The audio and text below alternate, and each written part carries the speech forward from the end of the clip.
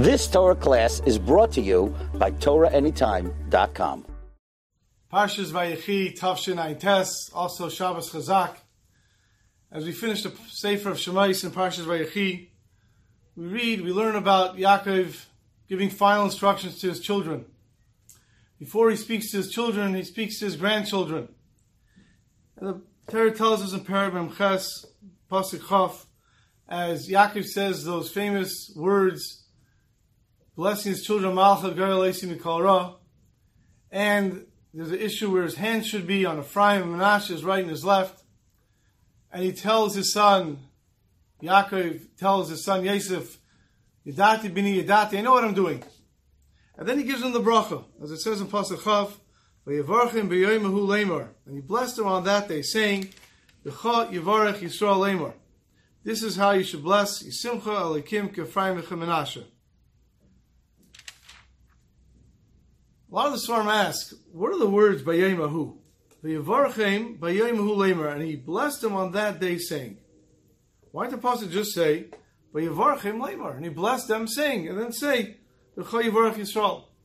What's the extra words Bayomahu on that day? He blessed them. This Svarim gives the answer. Bayomahu, that day, is the day that parents all around the world, Jewish parents, bless their sons with these words that he continued to say, Yisimcha Elikim K'Ephraim Menashe. That is the B'yemahu, that is that day. There's a beautiful thought from Rav Asher Perlau, the Karliner Rebbe, who passed away in the late 1800s. He said a beautiful explanation based on the pasuk at the end of Parshas Beshalach. Then the Parshas Beshalach, the Yidden are attacked by Amalek, and Moshe is telling Yeshua how to go into fight against them. And he tells them, you're going to go choose certain people to go fight, and while you're fighting, I will go and daven for you. The pasuk says that Moshe tells Yeshua as follows: V'yavei Amalek in Perek Yud Zayin pasuk Ches, V'yavei Amalek v'yilachim im Yisrael b'refidim. Amalek came and started to fight with Yisrael. Pasuk Tes, V'yemer Moshe el Yeshua, B'char lanu anashim, choose for us men, v'tzehi lachem, and they'll go out and fight Ba'amalek with Amalek. Machar, tomorrow, Anechi Nitzav al Reish Giva, I'm going to go on Har Giva, I'm going to raise my hands, I'm going to daven for you. So Vasher Karliner Rebbe said, you can also read it. When Moshe speaks to Yeshua and he says, Bachar lanu anashim, choose for us men, v'tzei lachem, Ba'amalek, go and fight Amalek. You know what we're fighting with Amalek? Machar. The trait of Amalek to always say machar, to always say tomorrow. That is what we're fighting against Amalek. Because when a person gets a feeling of doing something, of accomplishing something today, he gets a cyrus, an awakening to do something, what the Eitzar says is, it's a great idea. You're going to start tomorrow. And that is what Amalek is. So Moshe tells Yeshua, Hilachim ba'Amalek, we're going to fight Amalek. What part of Amalek? Machar. The part that's saying, don't do it today, push it off, you'll do it tomorrow, of course you'll do it, but you do it tomorrow. That's Amalek. That's the Yitzhar telling you, do it tomorrow, which means you won't end up doing it. And that is what Yaakov was blessing Menashe and Ephraim. V'yavarchem, and he blessed them, Bayoim, by the day, Bayoimahu, on that day, which means, on the day you get a serious to do something, on the day you get enthusiastic about doing something, don't say you'll do it tomorrow. Do it today. And that is how he was blessing Menashe and Ephraim, to always have that trait. Rav Moshe Feinstein similarly explains, we say later, Yachol b'Rosh Chodesh, talking about when should we have the Seder night. The Gemara says, Yachol b'Rosh Chodesh, you may think we should start from Rosh Chodesh, because that's when Hashem told us He's going to take us out. Tal Malemer b'Yemuhu, on that day. What's that day? On the 15th day of Nisan. Says Rav Moshe, same type of lesson. Yachol Rosh Chodesh. You may think, okay, great idea. I'm going to start from Rosh Chodesh. Tamalemer b'Yemuhu, on that day. Person says, that's it. I'm starting now. I'm going to learn Chumash every day. Starting next week. No. Start now. I'm going to go on a diet. My doctor told me I have to go on a diet. I'm going to start next week. No. Start right now. I'm not going to speak Lashon Hara starting next week. No. Start right now. That is the blessing that Yaakov gave his children. V'yivarchem b'yoymahu. giving them a blessing that they should always start today. We see a similar thing of this concept in Sefer Malachim Aleph.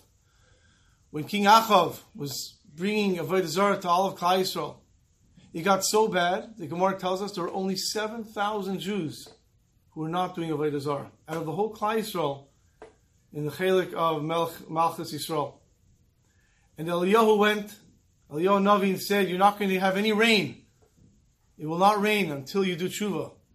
And for 3 years it didn't rain. And then Hashem said, it's too long. We have to let it rain.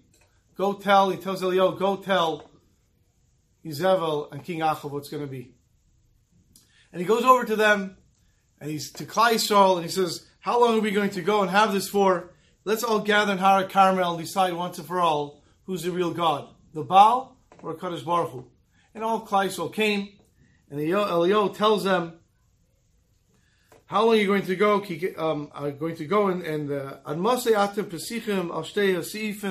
How long are you going to dance on both sides? Choose a side, Kadosh Baruch Hu or the Baal. And they told the people from the Baal, the Nevi'im, 400 Nevi'im, to bring a carbon, and they shechted a bull, and they started to cry out Hashem to their God, to the Baal, to send down a fire. And they were screaming and yelling, and no fire was coming down. They were screaming and yelling for a fire to come down to the Baal. And finally, Eliyahu looks at them and says, maybe your God is sleeping. You have to scream louder, making fun of them. And nothing happened. Okay, now Eliyahu had to prove his. Eliyahu took a bull, he put it on, and then he dug a big hole around the Mizbeach that he built. He filled it up with water, so no one should think there are any tricks. He brought the carbon, and sure enough, a fire came down and consumed his carbon. And all the Yidden were so impressed, and they realized right away, Hashem hu Elokim, Hashem hu Elokim. And Eliyahu saw the situation. He said, let's go kill the Nevi'ei Sheker, the false prophets of the Baal. And they went and they killed them. King Achav was so moved by this.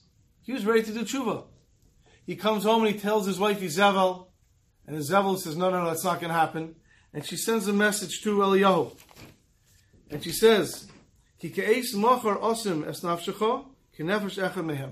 tomorrow, I'm going to kill you just like you killed the Nevi'ei Habal.